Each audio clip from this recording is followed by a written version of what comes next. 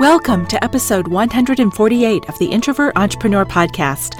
I'm Beth Bilo, and it is really good to be with you. Thank you for sharing this time with me.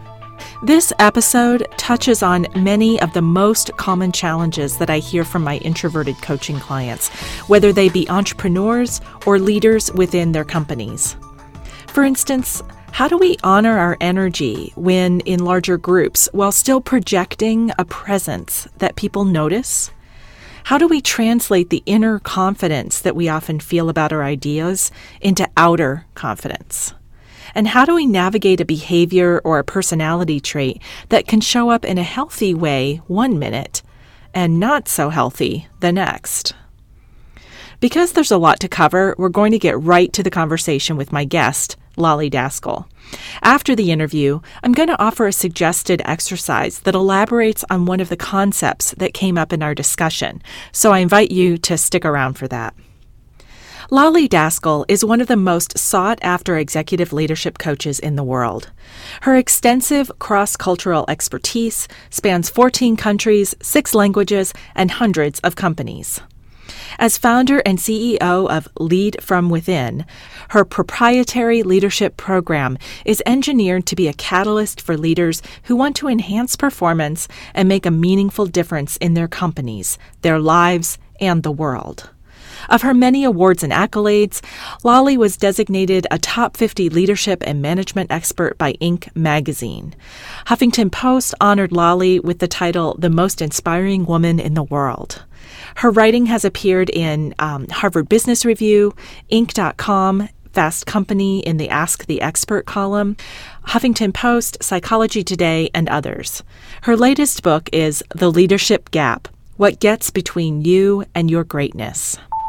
Hi, Lolly. Welcome to the Introvert Entrepreneur Podcast. I am delighted to be chatting with you today. What an honor it is to be here, Beth. I've been looking forward to this. Awesome. Me too. What is making you smile today? So if I was to be very honest, I was really looking forward to having this conversation for many, many reasons. But this is a little secret. Most people would not believe this, but I'm an introvert. And so I resonate with your message a lot. So I was looking forward to deep diving into a conversation with what I resonate with. Awesome. Yeah. It's fun to spend time in that groove where you don't always get to spend a lot of time in. It's not the dinner table conversation, is it? I don't wear it as a poster. The interesting thing is, I was at a dinner party a few weeks ago and I said, I'm an introvert. And everybody said, what? Mm-hmm. And then after I was driving home with someone, then they said, stop telling people you're an introvert. Oh. Allow people to experience you for who you are. Mm-hmm. Don't label yourself. Mm-hmm. And I thought such great advice. Yeah, that's wise. Yeah, and my response to that is also like, if you're telling me that because you don't want me to label, that's one thing. But some people will say, like, don't say you're an introvert because, you don't want people to know that, or it might not be perceived as a good thing. And that's where I sort of get my hackles up. I think being an introvert is not a bad thing, but as we will discuss today, there is a balance between who you need to be, how you need to be. And so I'm sure we'll have a great conversation about this. Yeah, absolutely. So I want to ask a little bit more about that, where you fall on that introvert-extrovert spectrum. Like, how much of an introvert do you feel like you are? And how has the awareness of that energy in you influenced your path? Great question. I've always been an introvert. And I rather spend my time reading a book and reflecting and doing thinking and doing anything else but being out up front and center. But my business expects me to be an extrovert. It expects me to show up in a way that I'm not used to. And it's like a muscle almost. In the very beginning, it was very uncomfortable. And then what happened was I would do little baby steps and the muscle got stronger and stronger. And this is a little confession. I do a little bargaining with myself, and I do this. This is something that I do, but I'm not even conscious of it. So I'm of service to folks all day long. I have to be present. I have to be fully there. I have to show up. I have to speak. I have to be an extrovert.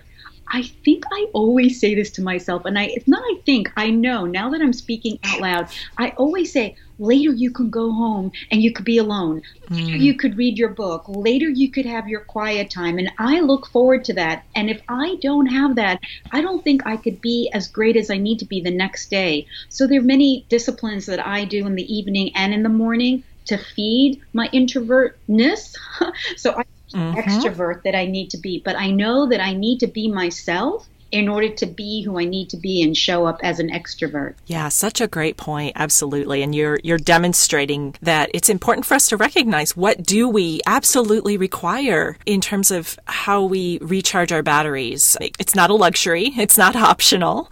It's what we absolutely need in order to show up in what is often a much more extroverted situation or expectation. And a good way to look at that, Beth, is not as a weakness, but as a discipline. Meaning these are the things that I need to nurture myself, to nourish myself in order to be my best. So if I need alone time, I need alone time. It's not a bad thing. It's a good thing because I need to process. I need to reflect. And so once you can nurture yourself and nourish yourself, it's a great way of being loving towards yourself. Absolutely. Yeah. I couldn't have said it any better. Thank you. I'd love to dive into a blog post that you wrote before we transition to talking about your new book, The Leadership Gap, because this one jumped out at me because it comes up so often. It was a post you wrote about leadership presence. And it's a question that I'm guessing comes up a lot for you with your clients. Otherwise, you wouldn't be writing about it. But introverts will ask and bring this dilemma. They'll say, I want to be seen as a leader, but I'm not the most vocal person in groups. And so how can I demonstrate my leadership capacity in a way that honors my natural preferences? What have you found and observed as being most effective? First of all, Beth, that's a great question. And I'm so happy that you're asking me that question. So thank you. About presence, I can talk about presence for a long time, but to keep it short and to the point is presence doesn't mean that you have to be the loudest. It doesn't even mean you have to be the most talkative in the room. Presence in itself is this quiet knowing, almost as though people need to know you're there. They need to know that they can ask you if they need to ask you something. They need to know that you're listening. They need to know that you're observing. An introverted person can become the most magnificent advisor, can become the most magnificent observer because they're not constantly talking. And in my book, which we'll talk about in a few minutes, I talk about a leadership archetype that I think is important to mention right here. There's one archetype that you could stand in your greatness and you could stand in your gap. And the greatness part is being a navigator, is one that's quiet, the one that is able to steer people without overpowering people. It's the one that people can relate to. And the gap of that is the person that is I would call them the extrovert almost. Like one is the introvert, one is the extrovert. The extrovert is the person that is the fixer. It's constantly trying to fix your problems. And you know what? People see that as arrogant. So one of the things that's the most important thing to remember is you don't have to be the most vocal, but you want to be the most trusted. And that's the navigator. If we can get that down, it doesn't matter if you're the most quietest. Just be the most trusted person in the room. Absolutely. Oh, I love that because we often, we equate being present with being heard. And what I hear you saying is it's almost like presence is something you feel as much as you might hear, and that trust, and I extend that to people feel safe with you. You are approachable, you are open, and they feel like you don't have an agenda and that you're really listening. Those are all things that I think introverts can be really strong at. So I love that you brought that piece forward as being integral to how you show up as a leader. You want to know something interesting? The word trusted in Hebrew translated means being careless. And I always thought, what does that mean? Yeah. Careless means that you can show up with someone and you don't have to look out over your shoulder. You don't have to watch your back. You can be yourself with that person and it would be okay. That you can trust that person to know what you're all about and what your meaning is, what your intentions are, without them getting you in trouble. So I love that definition. I always found it so profound. To be able to trust someone is to be careless with them, to be yourself with them, and it still be okay. That's awesome. I love it. I had never heard that before. Thank you. That's awesome. And it's interesting. That sort of is a nice lead into my next question, which gets to part of the heart of your book, The Leadership Gap, where you do talk, as you mentioned, you talk about archetypes. And sometimes we live in these paradoxes, right? Where we know with every strength, there's a corresponding weakness. And you go into some detail about the duality of that in your book. And I think of the trust and careless, like how do those things fit together? But they really do. And so you outlined 7 archetypes and those gaps. Can you walk us through what archetypes you identified and what their gaps are? Absolutely. Again, you're asking me magnificent questions. Thank you, Beth.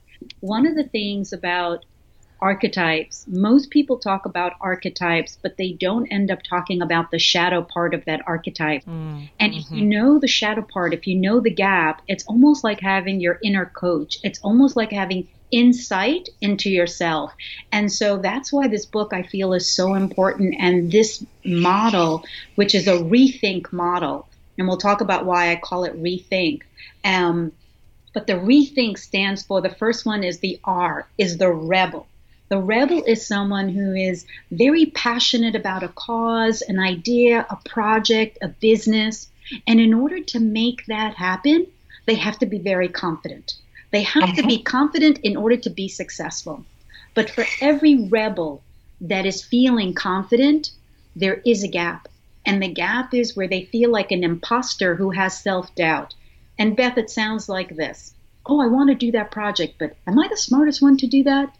Oh, I want to do that business. If they only knew that I didn't go to the best schools and maybe I'm not qualified to run this business. It runs the gamut of all the things, of these negative messages that we say to ourselves, that we start to have self-doubt. And this gap can cost us in what we want to create in our lives. So we have to be very mindful of the gap and learn how to leverage it. The next one is, of the rethink model, is the explorer. I love the explorer. An explorer likes to go to uncharted territories. They like to find new lands and new ideas. But they use the characteristic to be different by using their intuition. Intuition is this magnificent concept where you let go of what you know in order to let something new come in. The explorer is magnificent in a leadership style if you use your intuition. But for every explorer who uses their intuition, there is a gap. And the gap is of an exploiter who manipulates. And you might be saying, oh my God, Lali, it's very, very harsh to say. This is very important to understand. Intuition is letting go of control. It's letting go of holding the reins so tight. But when you let go, something inside you gets a little frightened. And it says, I need to be in control. I need to be in control. And if you have watched people wanting to be in control, wanting to be in power, the characteristic that always shows up is exploiting people and manipulating. Why? Because that's the only way they know how to get their power back, and the only way they know how to get control. People don't realize that this gap exists, and it's so important to realize this, because this is not how people want to show up, but it does exist, and it ends up being something that people can become in times of stress, in times of challenges. So we have to be mindful of that.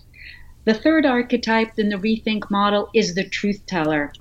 I love the truth teller because the truth teller, I've met many truth tellers, and if you ever meet them, you'll recognize them immediately, because for them, it's their duty to tell the truth. It's their duty to speak with candor. They need to always tell you the truth. And it's not, they don't want to hurt you, but they're very strong about, I must speak the truth.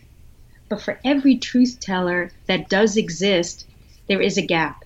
And the gap is of someone who's a deceiver who creates suspicion. So you might be saying, how does that play out? How does that work? And it works like this. If someone doesn't tell the truth, let's say someone asks you a question, and you give half truths, what happens is that the person's picking up on that energy and they go, why is he deceiving me? Why is she not telling me the truth? And when you do that, you create suspicion. And that's not what you want to do. So you have to be very mindful to leverage this gap, because otherwise you create an environment and you create a reputation that you don't really want. Mm-hmm. The next archetype in the rethink model is the hero. I love the hero. Why? Because all of us, every single one of us, has a hero within ourselves. We have it. And we have to be courageous in order to find it, right? Mm-hmm. Being a hero is being courageous. But it's not the hero that you think it is, Beth. It's not the person that does extraordinary acts. I'm not asking anybody to jump into flames, into fires. That's not the hero we're talking about. We're talking about a human being that shows up every single day in the face of all their fears. If they are fearful about something and they do it anyway, that is a courageous person. But for every hero, there is a gap. And the gap is of the bystander. The bystander, they see something and they do nothing. They hear something and they say nothing. Why? Because they're fearful. The bystander stands by because they're scared to act. Mm-hmm. How many times in our lives has this gap cost us in our success, in our relationships, and in our partnerships? Ask yourself, are you being the hero or are you being the bystander? Because one will lead you to greatness and one will lead you to the gap. The next archetype is the inventor. I love the inventor. Why? Because the inventor is someone who's magnificent at their craft. Whatever they do, whatever they're passionate about, they do with integrity. They do it with excellence. They do it with quality and high standard. But for that magnificent archetype, there is a gap. And that is the gap of the destroyer who is corrupt. And I know what you're saying, Beth. That's very harsh. That's another dramatic one, yeah. But you know what? This is what it sounds like. The destroyer who is corrupt says this: oh, let's do it faster. Let's do it cheaper. Let's cut corners. Nobody will know. It doesn't have to be excellent. It could be second best. And we know this in business, and we know this in leadership, and we know this in history. When that happens, it comes across as corrupt. It doesn't come across, you end up paying the price for it. If you end up doing it faster, cheaper, and cutting corners, it comes out anyway because there are truth tellers out there that will call you on it. Right. But it ends up costing you in your business. I've seen it many, many times with the clients that I work with. If they don't produce integrity and excellence, it ends up costing them.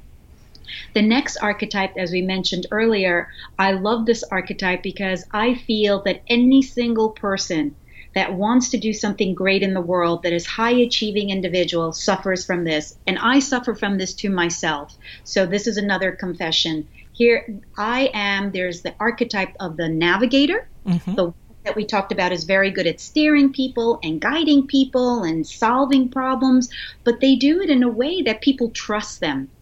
But for every navigator that's out there, there is a gap. And the gap is, which I'm guilty of sometimes being a fixer because I want to help people. And when you're a fixer, as we talked about earlier, you can come across as arrogant, but I'll tell you a little tell of how you can mind how to be the navigator and the fixer. But just to finish up the archetypes, the last one, just know this is not about gender. This is about character. It's about the knight. The knight is not female or male. The knight is about loyalty to protect you, loyal to serve you, loyal to make sure that you're okay. Anything you need, I am here to serve you. But for every knight, there is a gap. And the gap is of the mercenary that is self-serving. And they're always saying, me, me, me, me. What have you done for me lately? And as we all know, great leadership is about us. How are we going to protect us? How are we going to be loyal together? How are we going to serve each other? It's not about me. This is the rethink model. And the reason it's called rethink is because most of us know what we know. Mm-hmm. And we tend to get stuck at a certain point. And if we don't learn to rethink, then it ends up costing us. So that is the rethink model. And as I'm listening to this, I'm thinking, oh, I've been that at some point and that at another point. Is the idea that we have a dominant archetype, or that we can move from one to the other depending on the situation, or that we tend to embody one in particular, and that's kind of who we are? So yes, no, yes, yes, no. So I know there were a lot of questions there. So all of them were great questions. So this is very interesting about this model. The model is, this is situational. As Jung liked to say, because it's based on Jung's work, Jung said we're the sum of all our parts. So you could be a rebel in one moment, and the next meeting you're a truth teller, and the next conversation you have to be a hero, and sometimes you have to display being the knight. So it's very situational. And this is a big tell. When we are feeling challenged, when we are feeling frustrated, when we are stressed out, we tend to be all parts of the gaps. So we have to be very mindful in what situation, how we want to show up. So if we're stressed out, let's be very careful to say, do we want to be the fixer, or do we want to be the navigator? Do we want to come across as being an exploiter, or do we want to be the explorer? This is why this model is so magnificent, because it gives you insight to who you are in all situations that you're in. Yeah, because Jung is all about integration, the whole self. And what I appreciate about what you're sharing is that it's acknowledging that we have the bright, shiny side and the shadow side. And in reality, we need both of them, but it's about having awareness and a healthy relationship and a curiosity about them, so that we don't get in our own way. Right. Essentially. Wasn't it Einstein that said you can't have the light without the dark and the dark without the light? You need them, right, to identify yourself. Yeah. So it is, again, it's a sum of all our parts, like you said, exactly. Well, as I looked at these archetypes, and I thought about, and maybe this is just selfishly my own experience, but I notice that a lot of introvert entrepreneurs, what I see manifest the most is the rebel and the imposter. And I feel like the way it shows up is sometimes opposite of what you might think. Like you would think the rebel, I'm putting on that brave face, and I'm a badass out in the world, and I have internal self-doubt. But what I often experience, and I think this is the introversion, is I'm a rebel in my head. Like in my head, I'm a badass and, I can do anything. And I have these, grand visions that take on a life of their own. But then when it comes time to show up in that way, I can pull back, and the imposter will come out and kind of take over. So I guess number one, I'm curious, do you ever experience it both ways, or have you seen people experience it both ways? And what are some insights that you could share about how to have a healthy relationship, particularly with that archetype of the rebel and the imposter? Again, your questions are magnificent. This is a great question, because I think there's going to be a very insightful answer here that people can really learn something about themselves who suffer from this. The thing about the rebel who is confident and the imposter who has self-doubt, one is the language of the heart and one is the language of the mind. Mm-hmm. The language of the heart is confident.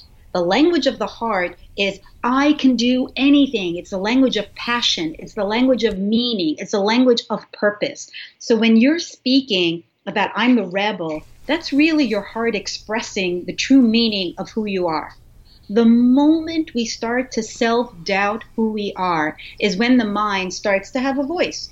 It's the mind that says, passes judgment. Mm-hmm. It's the mind that is, using analysis with everything. It's negative. This is a tell for people to know when anything is full with judgment, anything is negative, anything that keeps you playing small, that's the mind trying to protect you. Mm-hmm. That's the mind speaking very loud. And it's usually a little bit louder than the heart, because the heart has a very soft voice. It has a very, the energy of it is more expansive, but it has a lower, loving, caring, compassionate voice. And it's the mind that speaks very loudly. So for those who are the rebels in their heart and in their mind, they feel like an imposter. The thing is that's very important to know this difference. And once you know this difference, that it's the heart and the head, combating each other, then I say let's leverage it. And the first way to leverage that is to cultivate an awareness. And the way to cultivate the awareness is that you don't have to know everything. It's the whole idea of not knowing who you need to be or how to show up should be one of not something that causes conflict within you, but should cause a curiosity, should cause like, wow, this is exciting. So the idea is that you could do something in the world, but you're not sure what, should cause an excitement. The second thing I think is very important is for every single person who has this duality between being the rebel and being the imposter is part with being perfect. The moment you think you have to be perfect is the moment you sabotage yourself. And if you truly want to stand in greatness, know that perfect doesn't exist there. You know what exists in what we learned earlier? You know what exists in greatness is excellence, is integrity. So take the idea of being perfect out of the equation, and that will really help the rebel and the imposter. And the next one I think is so important is stop comparing yourself with others. Yes. There will always be, Beth, someone who's smarter than me, somebody who's wiser than me, someone who knows more than me. I believe that, and that's okay. I know what I know, and I'm really good at what I know. And so if I could celebrate that and stop comparing myself, there's no voice for the imposter. And I think that's very important. And the last thing that I want to bring up is this is a practice that I have all my clients do, is that I have them make a list of all the things that they've accomplished that day that really went well. And most of the time we spend making lists in our head about all the things that went wrong. But if we spend time, equal time, on figuring out all the things that we do right, it's almost like anchoring that in our mind. We do know things. We are very good at things. And I think it's very important to state this. I really believe that the confidence that you need doesn't come from affirmations and standing in front of the mirror and saying, I'm the best, I'm the strongest, I'm the smartest. It comes from the competence that you have within you. So think about your skills. Think about all the things that you're good at. And I always tell my clients, there's a difference between confidence and competence. Confidence is believing who you are, and competence is knowing who you are. So that is very important. Yeah. So many excellent points in there. Lots to unpack. I wish we had more time.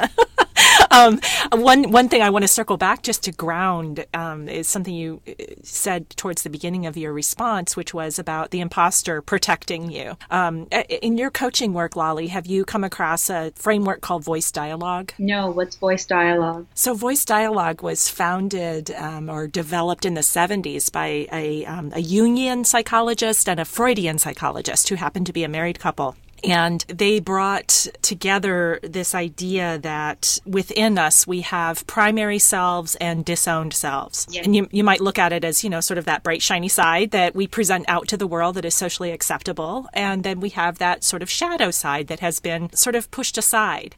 And in voice dialogue, it's a facilitated process where you actually literally talk to each one of those. And so in a voice dialogue session, you might talk to the rebel and say, hey, rebel, who are you? What do you want for Lolly?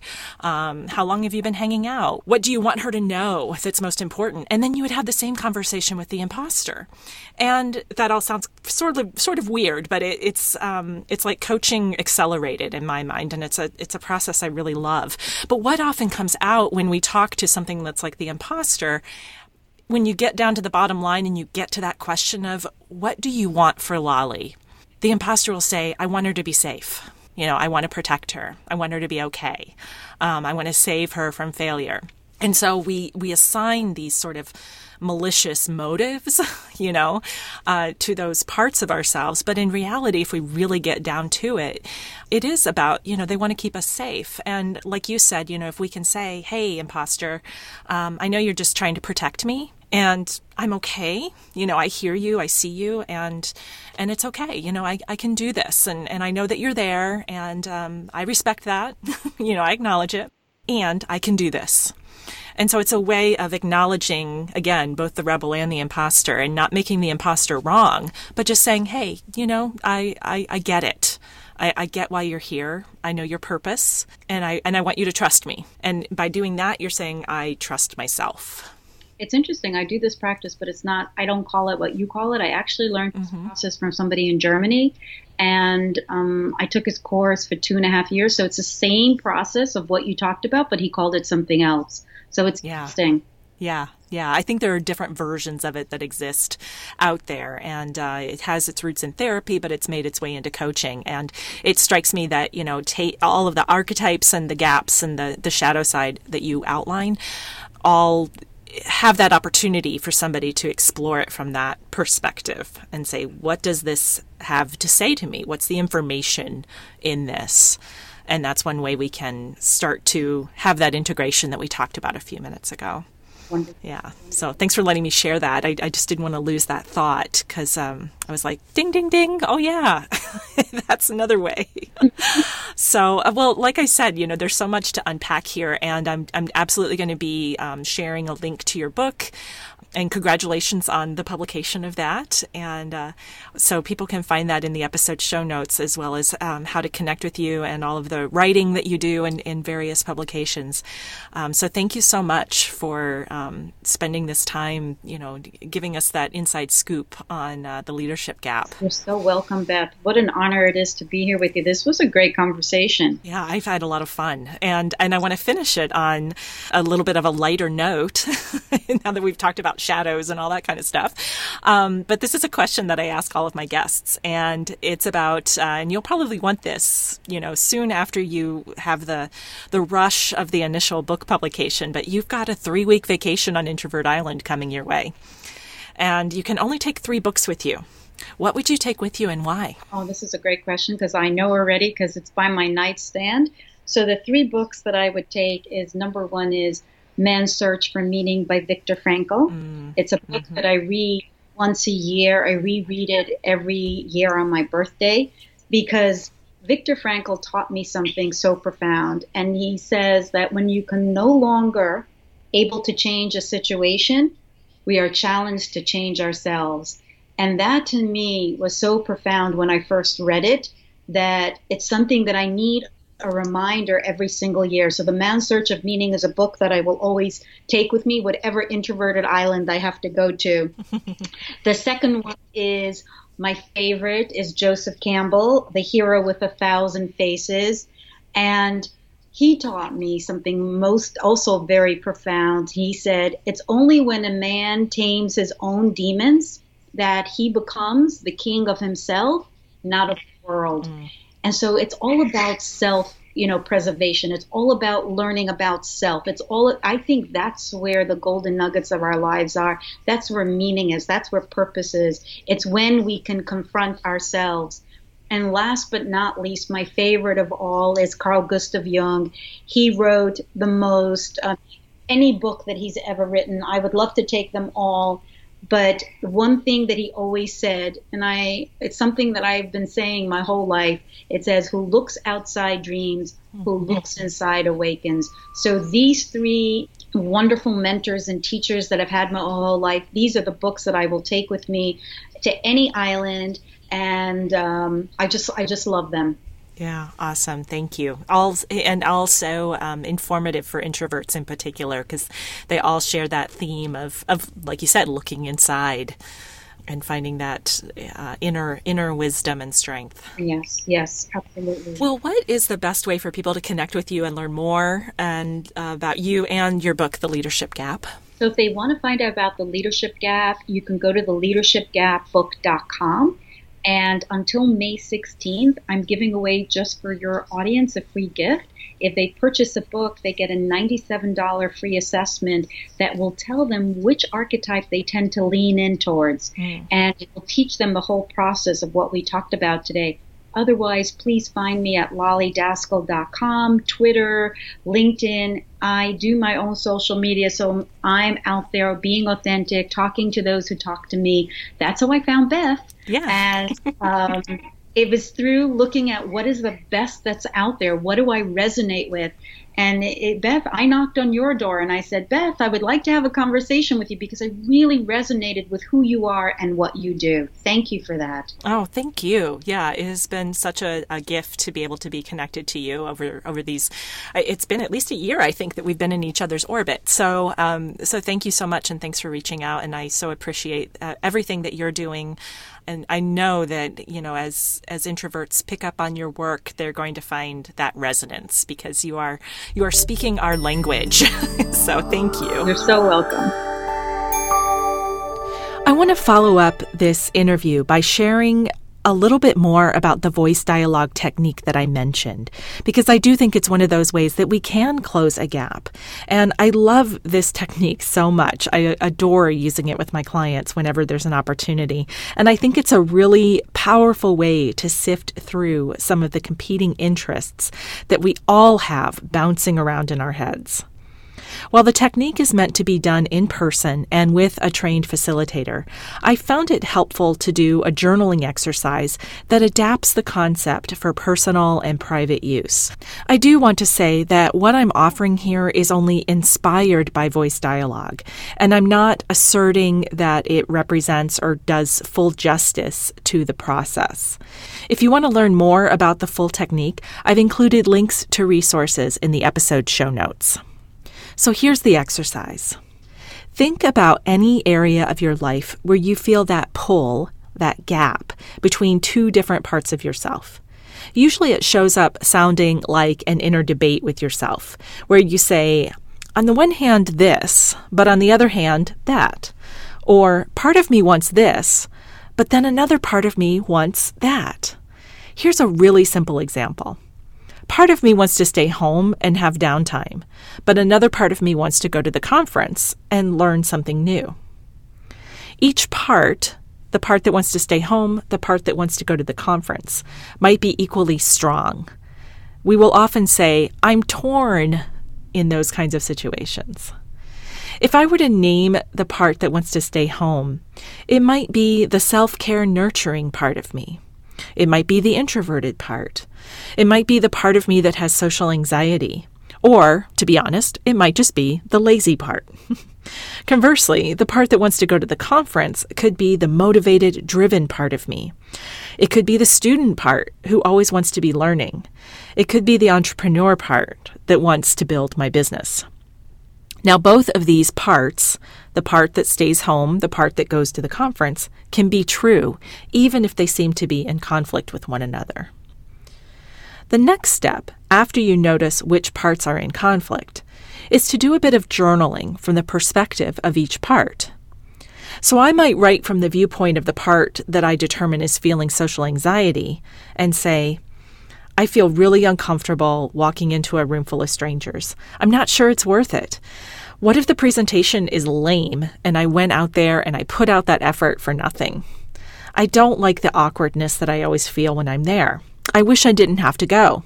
Actually, I don't have to go. You can't make me do anything. That was me speaking as that voice, the part that wants to stay home. And the goal is to just let it speak and say whatever it wants to say. Don't try to fix it and don't make it wrong. Don't judge it. And then do the same for the other part. In this example, the part of you that wants to go to the conference. Knowing that both voices are telling you the truth, which one feels like it's going to serve your needs best in the moment? In this example, is it to stay home or is it to go to the conference?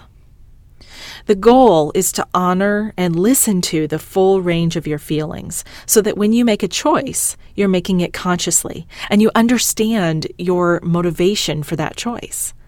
This small exercise can help you reflect more deeply on your thought processes and help you to make a decision that is less burdened by guilt or what you quote-unquote should do.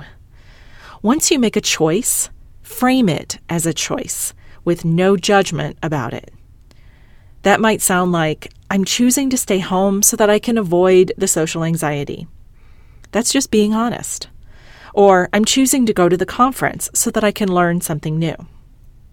The point is to be intentional and to gradually, over time, increase your self-awareness. and it helps you to take control of your thoughts. I hope that this exercise makes sense. It's kind of a complex thing to try to explain, but I've tried to hopefully make it simple enough that it's practical, that you can give it a try. And I hope that you find it useful when you find yourself at those points of conflict where you say, part of me wants this and part of me wants that. And again, there's a link to resources on the episode show notes at theintrovertentrepreneur.com.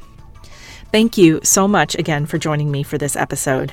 If you have questions or comments, I invite you to post them as comments on this post at theintrovertentrepreneur.com or share them on Facebook or Twitter. And feel free to email me directly at beth@theintrovertentrepreneur.com.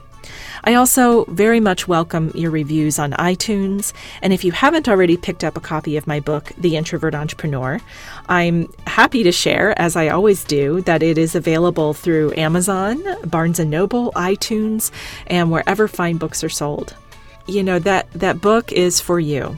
And I've said that before, and I'll probably keep saying it. So every time I get somebody that writes to me and says, that it resonated with them, it truly makes my day, and it makes my heart happy, and it reminds me of why I put it together. It was part of my journey, but I really did it so that it could be part of your journey. And I hope you'll consider picking up a copy for yourself, or for anyone that in your life that you think could use a little bit of that introvert perspective as they try to build their dream. Thank you so much to Paul Messing, my podcast producer, and to my assistant Naja for the episode show notes. It is truly an honor to have such wonderful people on board that help make this podcast happen. This is Beth Below of The Introvert Entrepreneur. And until we meet again, remember that success is an inside job.